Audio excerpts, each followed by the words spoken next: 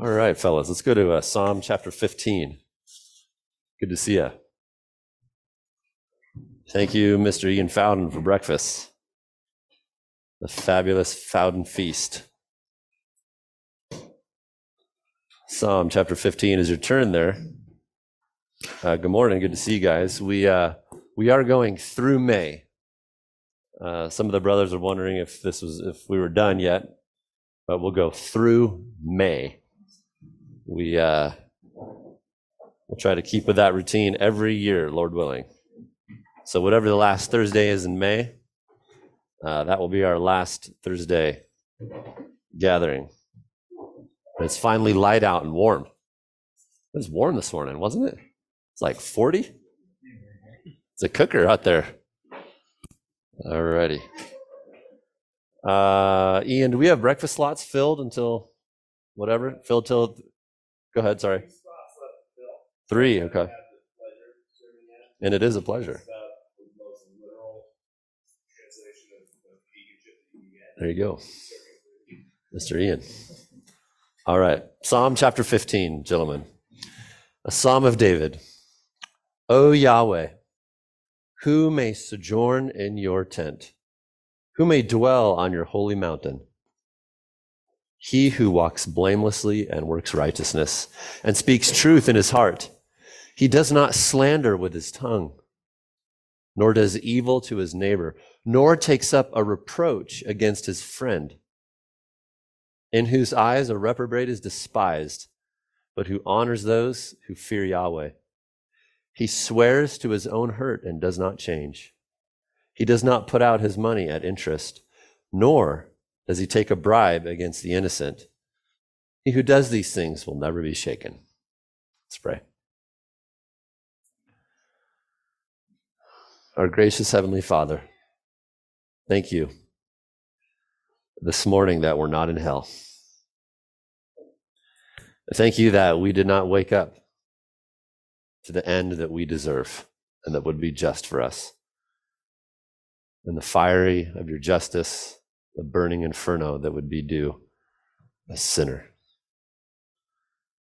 So we just pause with all the cares,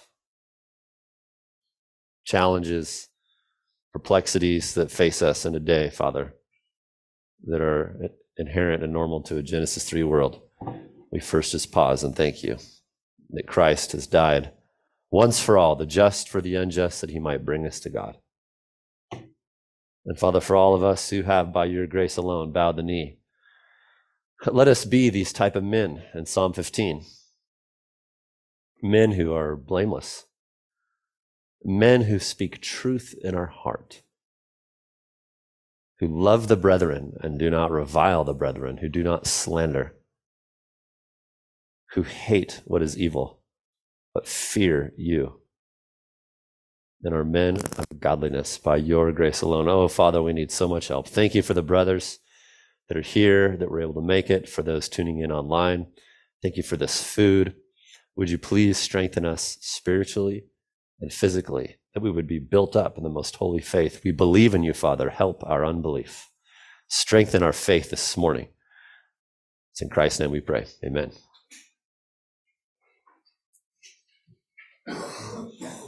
All right, gentlemen.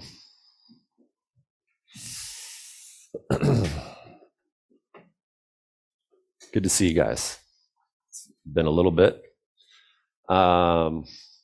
So we're getting close to wrapping up the year, right?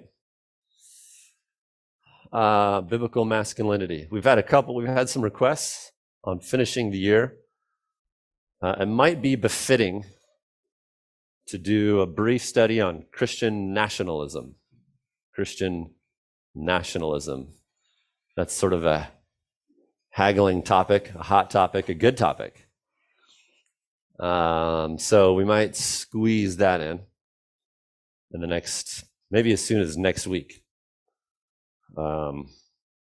What's the difference between Christendom and being a Christian, a soldier, a representative of the Lord Jesus Christ in a nation? It's sort of pertinent right now. We had a request for the masculinity in the mind.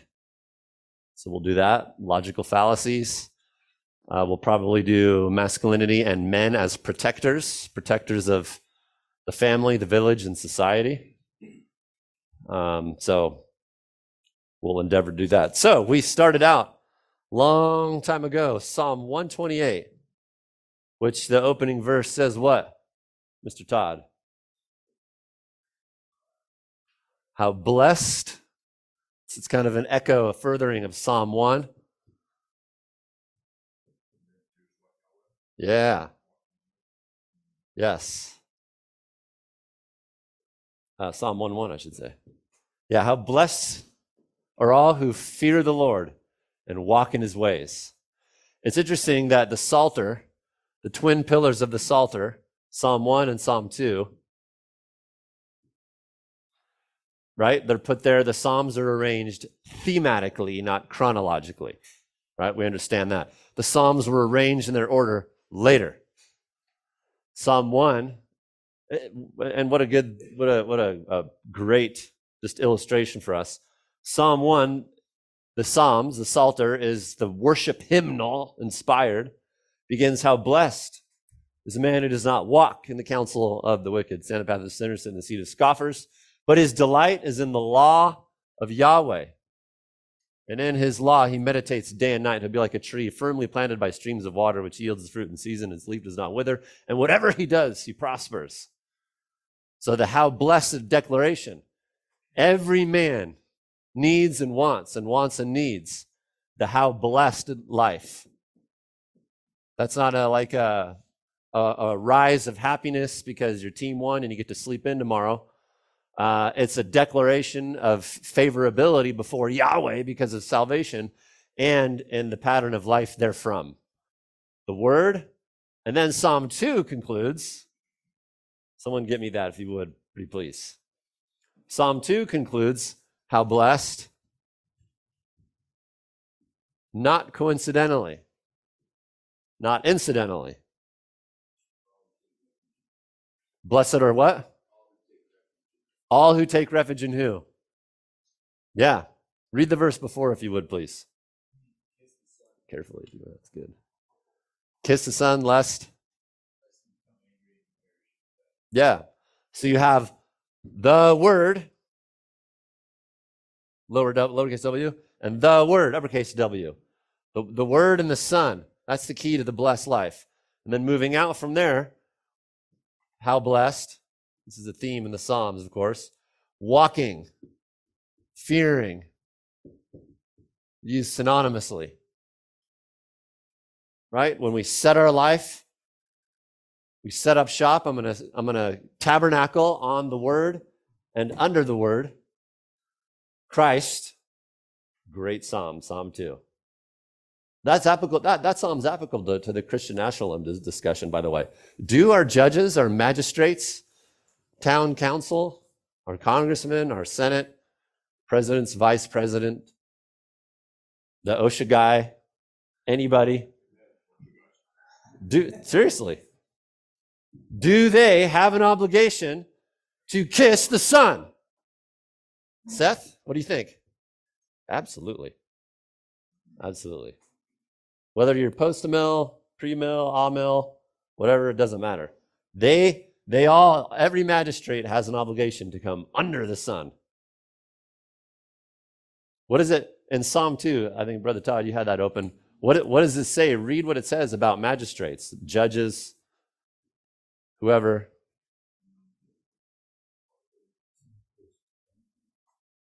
Sure, whatever verse it is.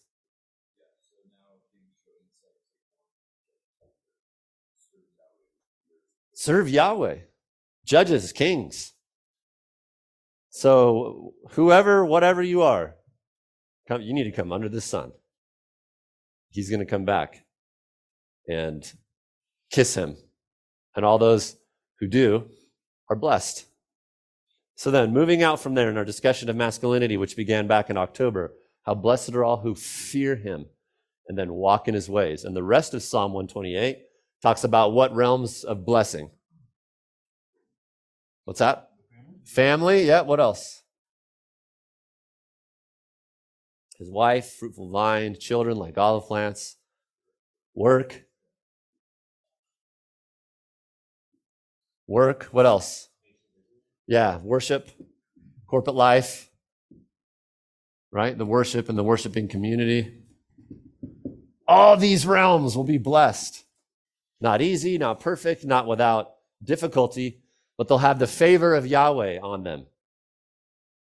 So that's insightful how the Psalms hold us by the hand to move out and live the type of life that's pleasing to God in a Genesis 3 world, in a very bumpy world. Okay? Speaking of which, this morning's lesson, pride, masculinity and pride. We've talked sort of indirectly and implicitly about it. I mean, all year. We'll talk a little bit more directly. We won't. This is just scratching the surface. A brief survey is all this is. It's no secret. This is the sin of sin. Pride is the danger of all sin. It's the fabric of all sin. It's the soil from which all sin springs. Pride is sinful pride. All the warnings of sinful pride in God's word tell us that a man's greatest danger is himself. I was in a discussion when I was gone at another church, and someone was asking, what's the greatest danger that faces men in our culture? And there are many cultural dangers, right? The demasculization of men in culture, the sexual perversions that are ubiquitous among us, those are all things. But the greatest danger to a man is himself. That's a biblical spirituality. Do not wash the outside of the cup, wash the inside of the cup. So there's a sense in which growing in Christ, as we live the blessed life, is a man learning to conquer himself. Satan, the world, the sinful system outside of you cannot unsave you. They present temptation, but spirituality is envisioned in the New Testament different than any, by a man conquering himself. By the way, this is one of the many differences between true Christianity and a superficial cultural Christianity. Cultural Christianity, we'll talk about that Lord willing, when we get into our discussion of Christian nationalism. Cultural Christianity focuses more on externals, and external Christendom in some sense, which has a lot of good things about it. But the heart of biblical Christianity and spirituality is fighting oneself, sins of the heart and sins of the mind. God hates pride. There are no verses like there are the ones that speak of pride. God is opposed to the proud, but gives grace to the humble. I don't think you'll find a lot of verses that say God is opposed to. Speaking of something that a man has. Everyone has it. It's the sin of sin. It's your greatest danger. It's the thing that does the greatest harm. No sin, no vice, no nothing takes down a man like pride does. This isn't an exhaustive list of pride's manifestation in men, only a brief observation you could add to it. I've struggled with everything that we'll talk about. There's a sense that, spiritually speaking, pride is the epitome of the saying, don't work harder, work smarter. If you crucify unwholesome speech in your life, you crucify unwholesome speech. If you crucify pride in your life, you crucify every sin, or begin to do so. A high view of self. I'll do what I want. I'm not going to be self-controlled. I'll do what I feel like. So, lots of areas we could discuss. We're going to discuss 3. They are in a purposeful order. Pride in a man's thinking. Pride in a man's thinking. Pride in a man's involvement in biblical community.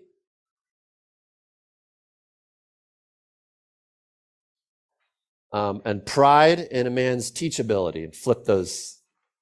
That's not the order we'll study them. Pride in a man's thinking, pride in teachability, and pride in a man's involvement in community. These seem to be the 3 areas in which pride hits men the hardest. Number one. Again, this is just a refresher, probably. Nothing new here. Pride in a man's thinking. This is where it starts. Scriptural support for this. Paul talks about, I run in such a way that, as not without aim, I box in such a way as not beating the air, but I discipline my body and make it my slave, so that after I've preached to others, I myself will not be disqualified. The context, of course, of that is battling our own sin. You see Paul saying, I'm fighting myself. Our thoughts, our thought life is a subset of the body, which Paul says he buffets. The literal word there in the Greek means to bruise, to box, to fight myself, to keep myself from sinning. Sin occurs in the thoughts, therefore obediently battling sin involves fighting pride in our thinking. Peter also in that helpful verse in 1 Peter 1:13 says, gird up the loins of your mind. It's a good picture. It's a picture of the ancient Easterner. They would wear robes, and when it was time to run, you can't run in a robe. So they'd tie the robe up like a diaper around them, and then you could run and go out for battle. Pull in the loose ends is the idea. Pull in and tuck in the loose ends of our thinking so we can think sharply and humbly. And of course, 1 Peter 5:5, clothe yourselves with humility toward one another, for God is opposed to the proud, but gives grace to the humble. I don't know about you, but I do not want to live in a mindset or in a state which God is opposed to. That's bad. You're not going to win that.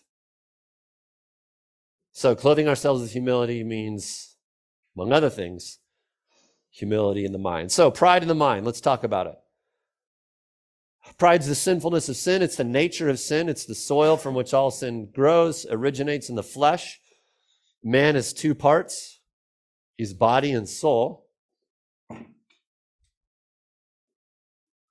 He's body and soul.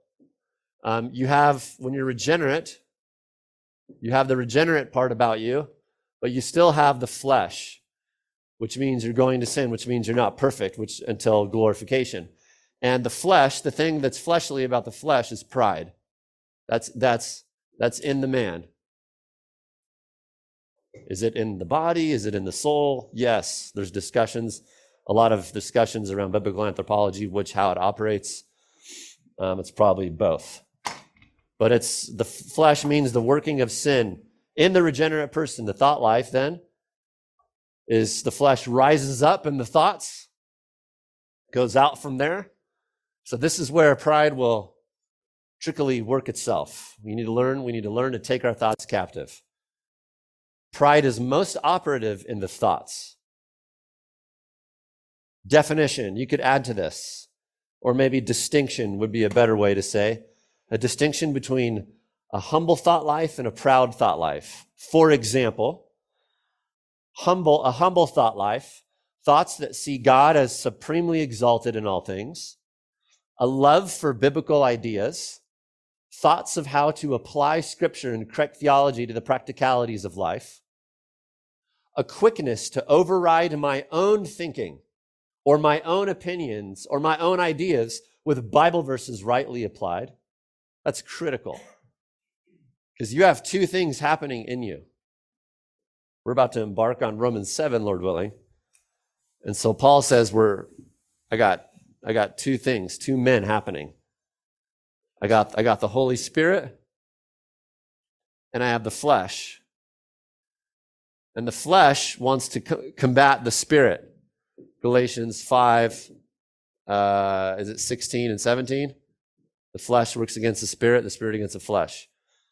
So you have a fight there constantly. Humble thinking has a lowly mindedness, a cautious view of my own opinions. I was talking to someone recently in another church. They said, I have to take my thoughts captive all day long. This is a mature Christian in their 50s. He's a very godly person. All day long, I'm taking my thoughts captive. The humble person, the humble man, has a cautious view of his own opinions. How is that mature? Mature being synonymous with humble. A cautious view of his own opinions. I'm not talking about like football. Everyone knows you shouldn't like the Packers, but you should like the Niners. We're not talking about coffee. What does that mean, being cautious of your own opinions? How is that a mature, humble way to think? You agree with God about yourself, that your heart is deceitful and messed with the wicked, therefore you don't trust your heart, won't trust yourself. Yeah. Yeah, he who trusts in his own heart is a fool. What verse is that, Pastor Matt? Boom. Todd. Redemption. you were waiting for that one. It's good stuff, man. I'm going hunting with you this season. He who trusts in his own heart is a fool. So that's because of this. And what Colby cited, Jeremiah chapter 17, verse 9 and 10. There's deceitfulness that works. So the humble, mature man is cautious of his enemy, the flesh, of his own thinking at times. So also, mature thinking, humble thinking, a tendency to give others as much grace as myself, or even more. Frequent thoughts of humility towards others in the privacy of the mind. This is, by the way, where humility becomes a true love for somebody. Love is not shown in a manufacturing of pious kindness merely in the externals when you have to conjure it up when you're around people, but sort of a simmered state of thinking of loving thoughts towards people when you're not around them. For example, tenderness towards others in the body of Christ in the mind, thinking often of how people are doing. How are they? I hope they're well, with a hope that they are well in Christ. Tenderness towards others, guardedness, to be quick to put off and crucify uncharitable or hurtful thoughts about other people in the privacy of the mind. That's what love actually is. Not, okay, quick, muster up, architect, quick, manufacture a smile for that guy. But I actually, in my mind, am working on this. A mindset that sees oneself as a servant and a slave. Frequent thoughts about the strengths and godliness of others. Fixating little on the faults and blemishes of others. Joy in seeing others participate with the body of Christ. Comfort and happiness in the spiritual flourishing of others in the church. That's just a brief sampling of what it means to have a humility in the mind, among other things. The contrary,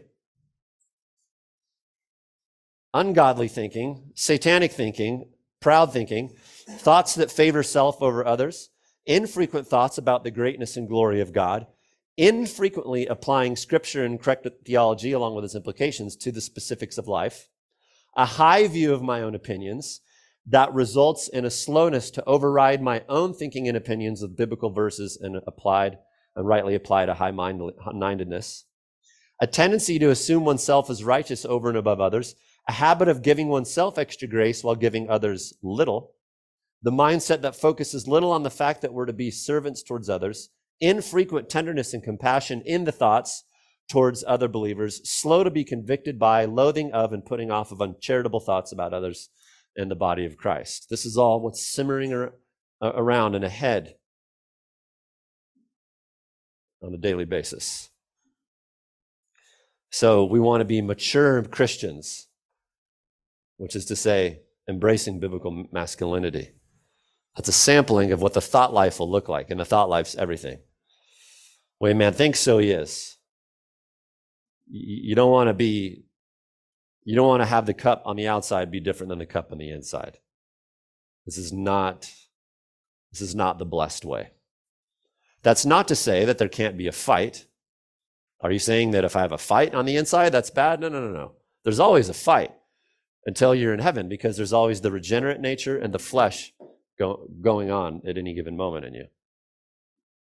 We're not worried about a guy who fights, but we are about a guy who's not fighting and giving into the fight, right?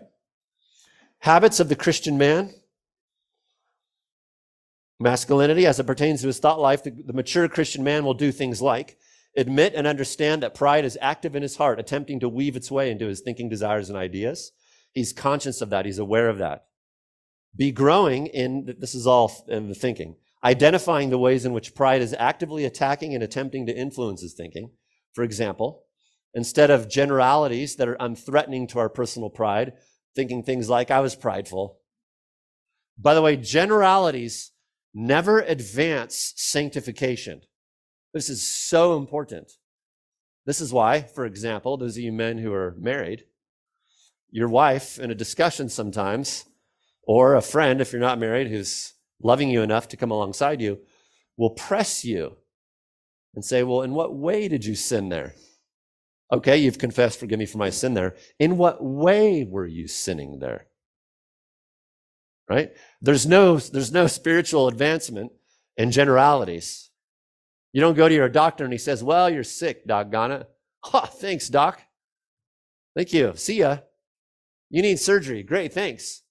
No, you have a tumor in this place, and this is how it needs to be dealt with. So it is with the humble man, the mature masculine man, in his thinking. He doesn't just think, I'm prideful. He'll go further and, for example, think the way that I assumed my brother in Christ was ignorant and foolish and sinning, I was prideful because I actually have no idea what he's been going through. I didn't ask a question. I answered a matter before I heard. So true maturity, manliness, spirituality goes all the way in and sees exactly how the flesh was fleshing. Right? In his daily thoughts, he can identify, a little number 3 there, the specific manifestations of pride in his thinking. That's how sanctification occurs. Right? Fourth, the Christian man will loathe and sorrow over the ways in which his thinking is proud and high-minded. He has a sorrow towards God, towards the Son whom he kisses, when he sees his thoughts being prideful. And so he's actively, number 5, attacking his proud thoughts, using Scripture to destroy them. This happens in the mature mind. This whole thing. A guy is walking around, you don't see anything. This is what's happening. This is what has to happen. Uses Scripture to destroy them. 6, he understands it's not enough to not think a proud thought. He knows that it's not enough spiritual gaining. It's not enough just to, well, I shouldn't think that. He needs to, Ephesians 4, 22, 23, 24, put on righteous thinking. Instead of thinking, that brother, I can't believe. He puts on righteous thinking. Love one another. Actively replacing, number 7, thoughts with biblical thinking so that his thinking is growing in humility, which shows in more accurate thinking about God, Scripture-filled thoughts, increasing love towards others in his mind where only God can see. Remember, that's what it means to fear the Lord. All of this stuff about the thought life is one of the premium manifestations of fearing God, the thoughts. Right? What's the connection there between the privacy of the thought life and true fear of Yahweh?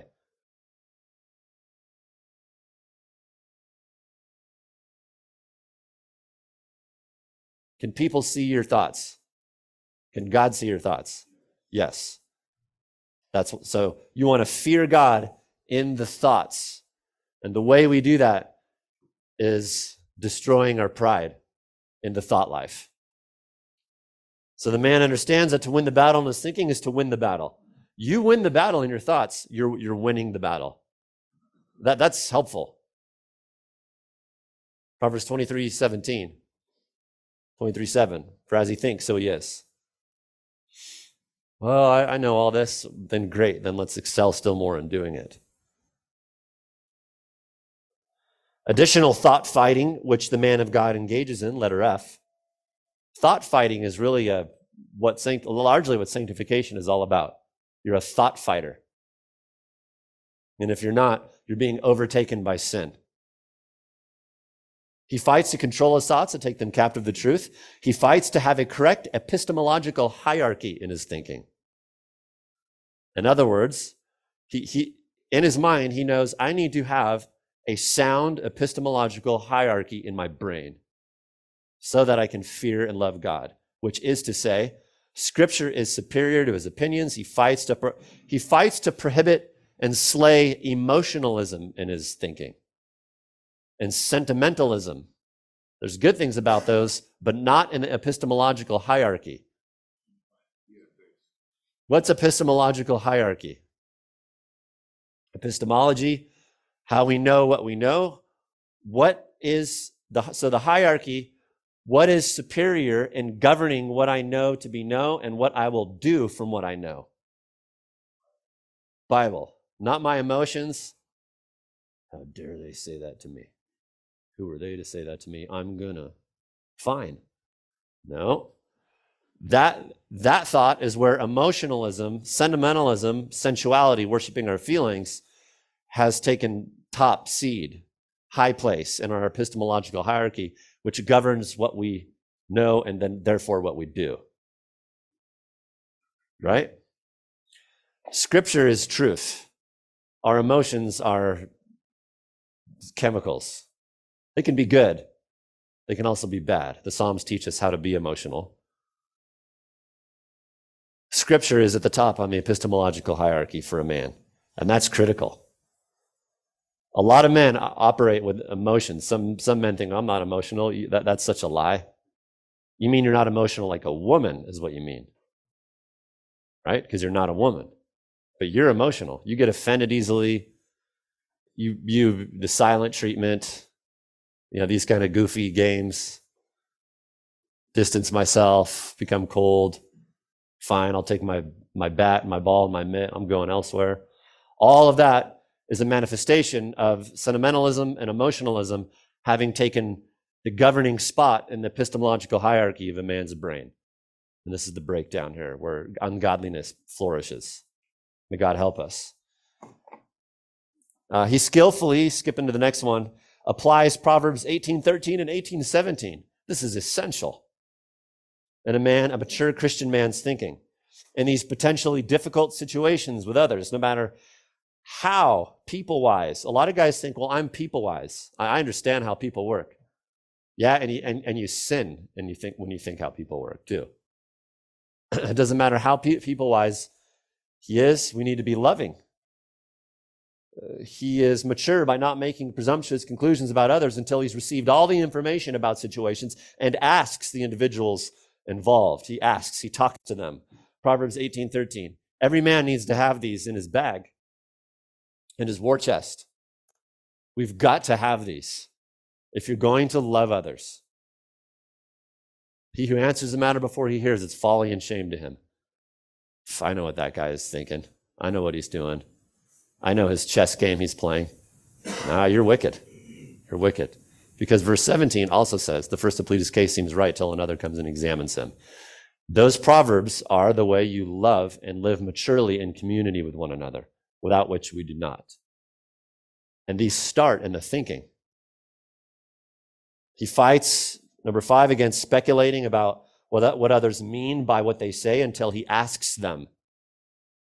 Speculation is where a lot of ungodliness occurs in the mind of a man.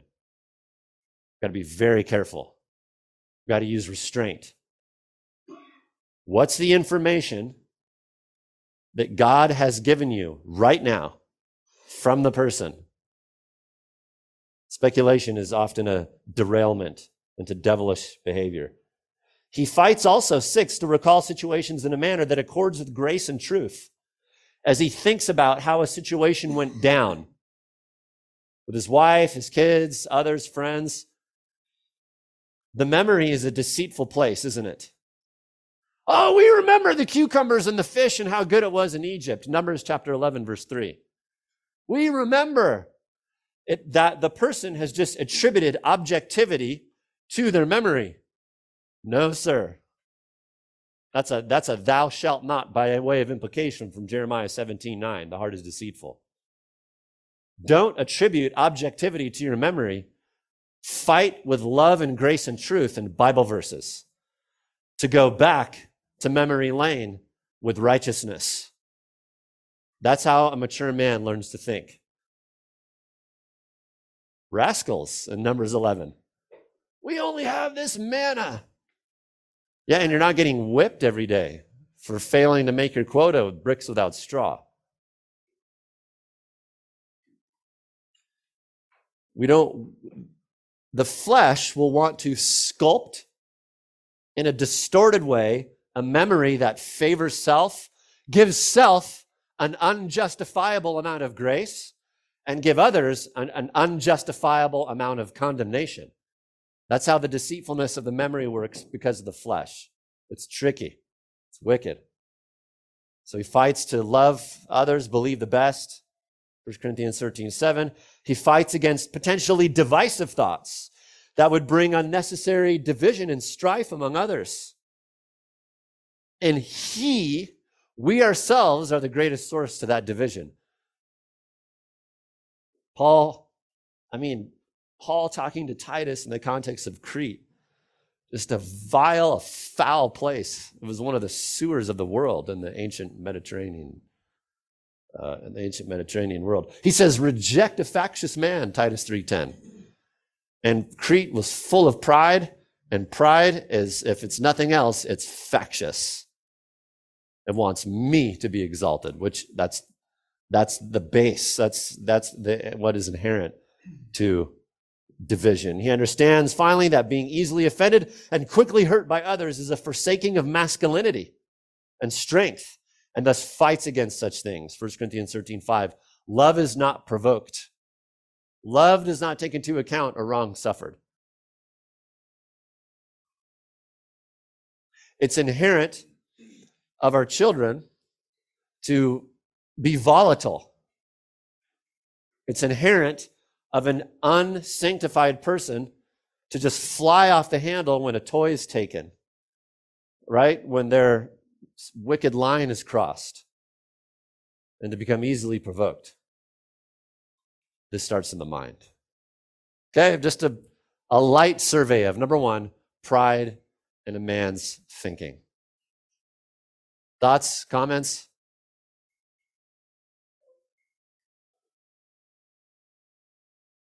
Number two, pride and teachability. And again, these combine, we might not get to it today, but these combined to produce number three, which will be pride in the man in community. Okay, these combine for that. But in the meantime, pride and teachability. Scriptural support, there's lots being teachable. This is, I think we all understand this, but an unteachable spirit is so prevalent in professing Christianity, it's like shocking. It literally is shocking. It's embarrassing. It's somewhat of an asterisk on our generation. Every generation has an asterisk, right? Because we're not glorified. And this is one of the asterisks on our generation. I don't know why exactly. I'm sure someone could do sort of a anthropological, spiritual, biblically informed historical study of, hyper-individualism, after the Industrial Revolution and the individualism that sort of set in. I don't really know. What we do know is what Scripture says, Proverbs 6:23, the commandment is a lamp and the teaching is light, and reproofs for discipline are the way of life. There it is right there. We need to be teachable men. A man who is unteachable is a vile thing, and he's forsaken masculinity. 8:10, take my instruction and not silver, and knowledge rather than choicest gold. 9:9, give instruction to a wise man. He will be still wiser. Teach a righteous man, and he'll increase his learning. 10:17, he is on the path of life who heeds instruction, but he who ignores reproof goes astray. 12:1, whoever loves discipline loves knowledge, but he who hates reproof is stupid. God said it right there.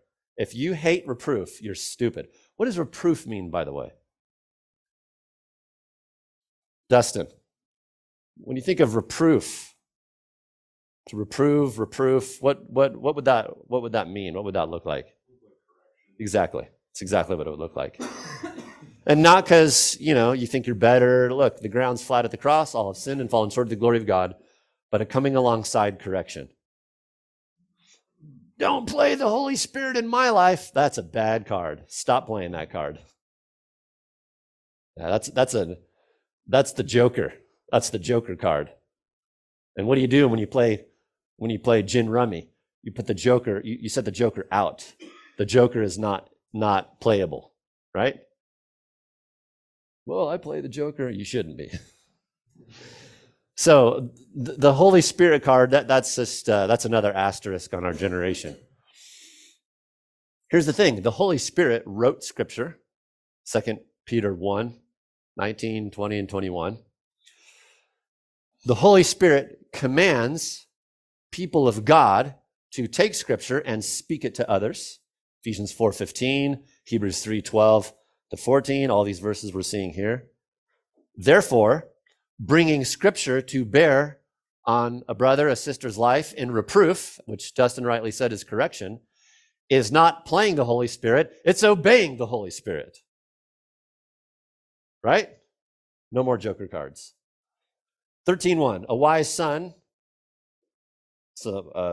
or a wise human, we could apply, accepts his father's discipline, but a scoffer does not listen to rebuke. If you want to be a scoffer, don't listen to rebuke. And do a character study of the scoffer in Proverbs. It's not flattering. 13:18, poverty and shame will come to him who neglects discipline, but he who regards reproof will be honored. So discipline there, a lot of people will say discipline there is talking about me being awesome to get up, to do my workout, this and that. And that's not what it's talking about. And we know that because the parallelism there, it compares it with reproof. 15:5, a fool rejects his father's discipline, but he who regards reproof is sensible. 15:10, I like this. Solomon just gets to the point. He who hates reproof will die. There you go. I want to tell this to myself. I also want to tell this to my sinful offspring. Junior, you hate reproof, you're going to die. 15:12, a scoffer does not love one who reproves him. He will not go to the wise. You know how to identify a scoffer? If once you reprove them, they don't love you. They're a scoffer. A scoffer is an unregenerate person in the book of Proverbs, by the way, or behaving like one. 15:31, he whose ear listens to life-giving reproof will dwell among the wise.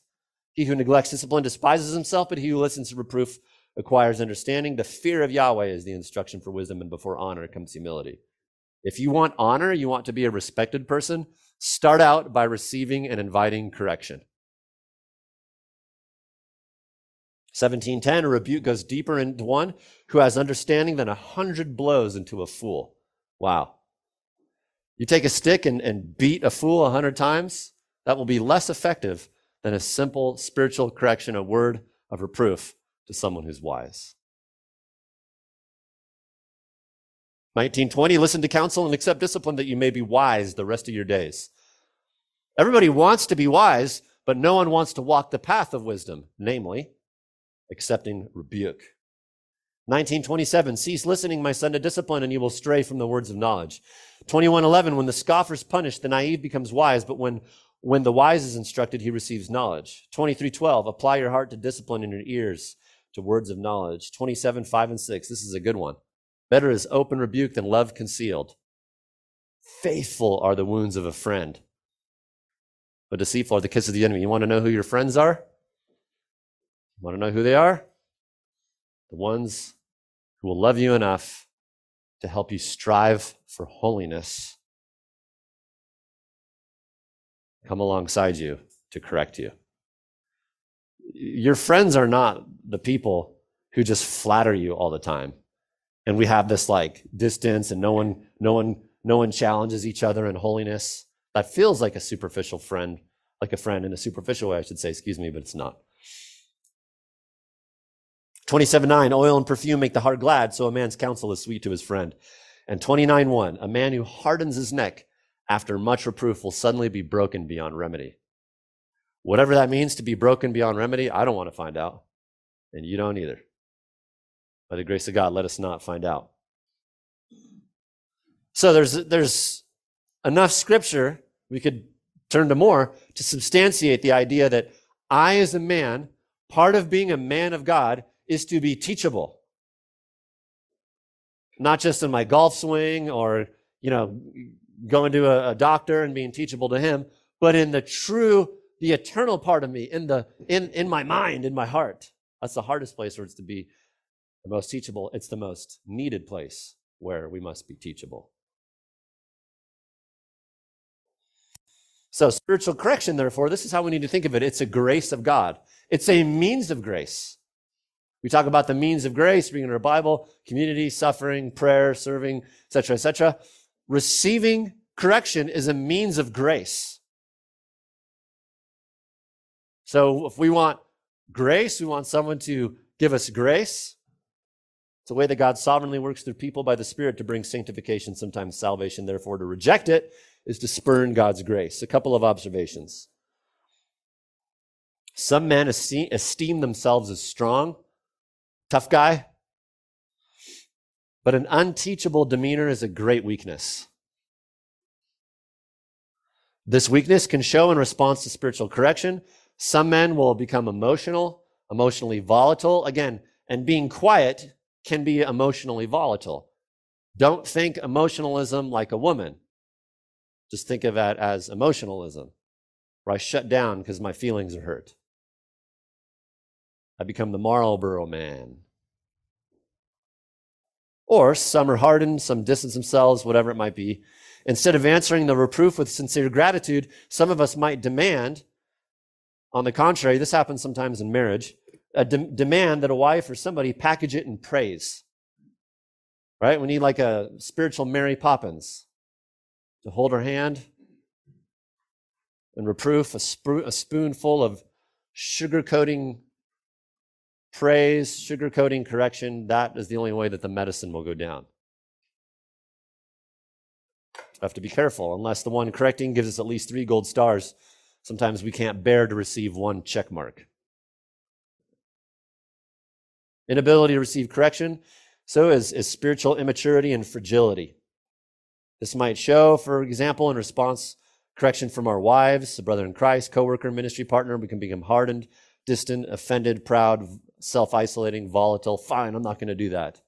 No, that's not the answer. Do it with humility. Sometimes we might mull over what is said, how it was said, the nerve of so-and-so to say it. And if we're not careful, we can do this thing where we embark on this like private investigator quest, attempting to prove our correctors wrong because we can't stomach the idea that someone else would see our imperfections and have the upper hand over us, as we might interpret it. Again, we have to be careful. Blame shifting, spinning reproof around. That's reviling, by the way. When someone corrects you, and you say, "Oh yeah, they hit the tennis ball into my court, I'm going to hit it back twice as hard." That's reviling.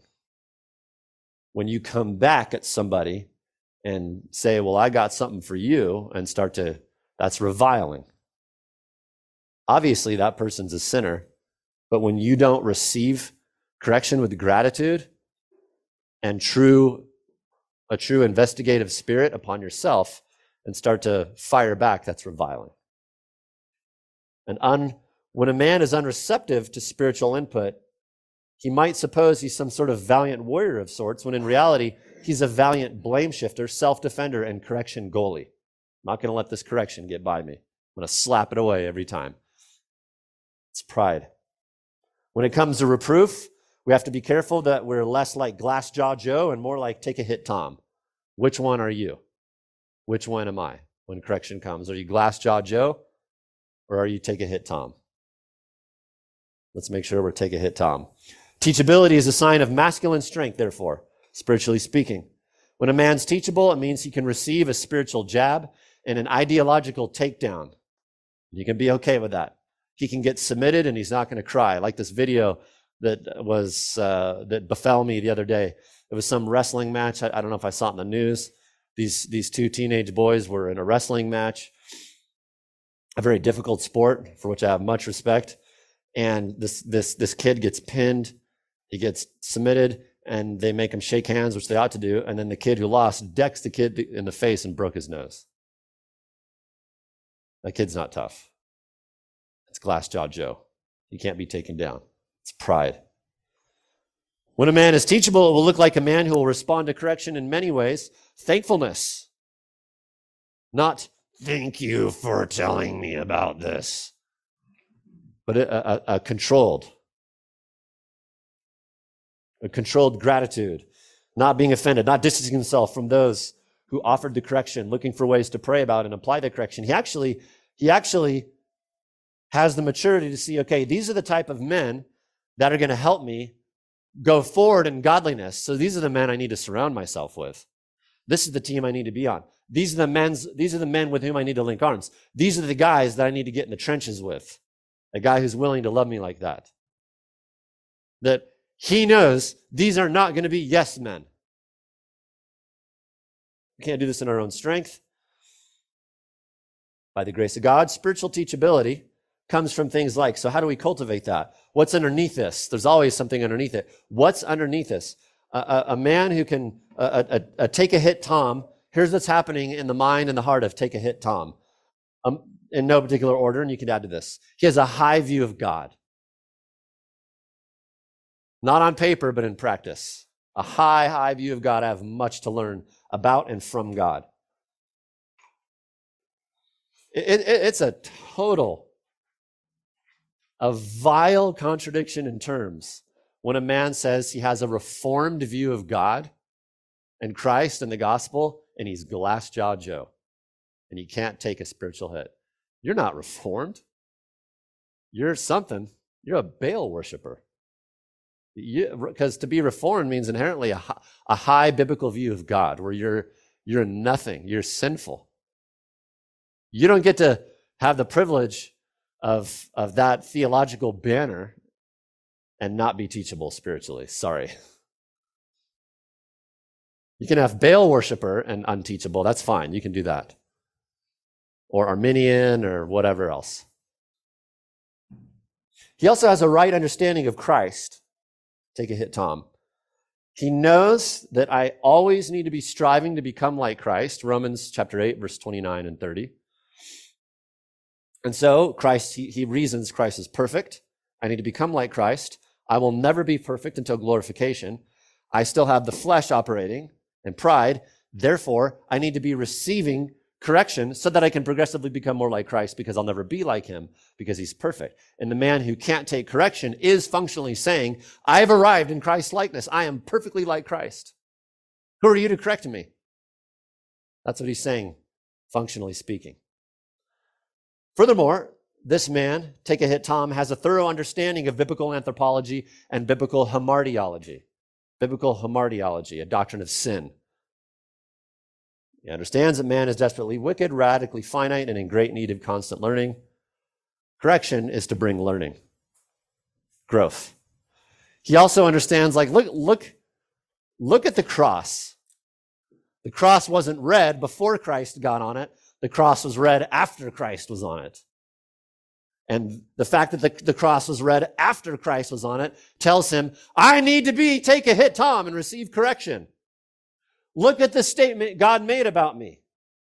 The greatest guy ever had to bleed out in a bad way as a spectacle. That's a statement about my sin. Me. That's a commentary on me. So if that's what me is like,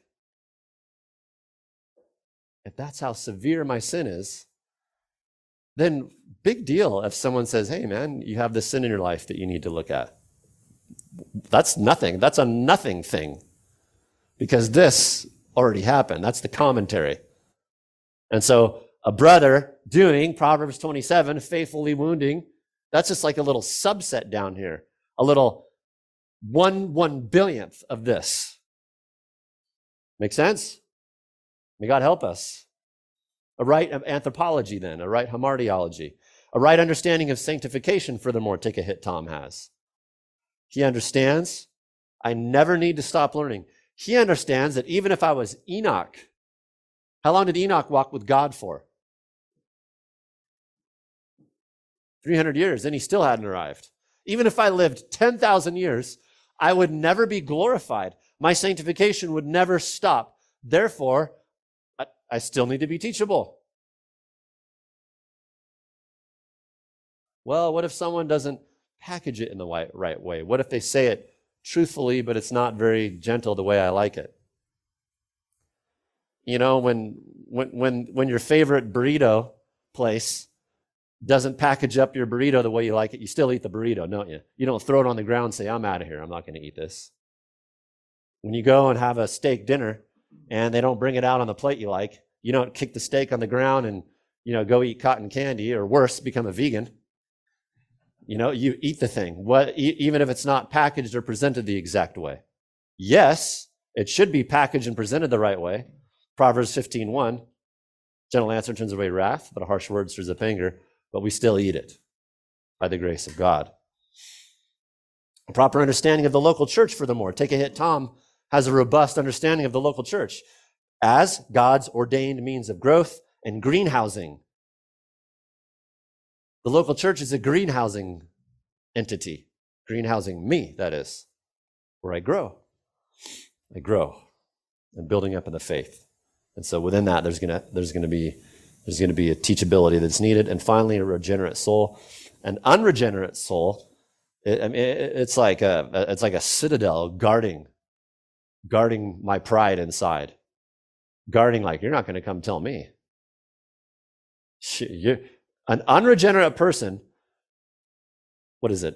Help me out, Lord of the Rings people. Minas Tirith or whatever. Is that what it's called? Okay, thank you. Just these huge walls guarding. You are not going to tell me that my soul has something wrong with it. Right? Just a citadel, a bastion, because it's driven by self-exaltation, because it sees self as all things for self, unto self, and for the glory of self. So these are just a couple reasons why we should be Take a Hit Tom and not Glass Jaw Joe, by the grace of God. Right, Brother Derek? Good to see you. Father in heaven, thank you for this time together as men. And Lord, I've sinned in all of these things. All of them. And we thank you for the blood of Christ that cleanses the most vile sinner, which I am. Where sin abounds, grace abounds all the more. We thank you for that verse, Father. We thank you for that truth. Thank you, Jesus. Help us as men, Father, to learn to corral and lasso our thoughts, to be humble men, to be teachable men. And as we'll study next time, to be men who, in a masculine and a manly way, function properly in community. Give these brothers great strength, favor, wisdom, insight, fruitfulness in all they're endeavoring to do until we gather for corporate worship Sunday. In the name of Jesus we pray. Amen.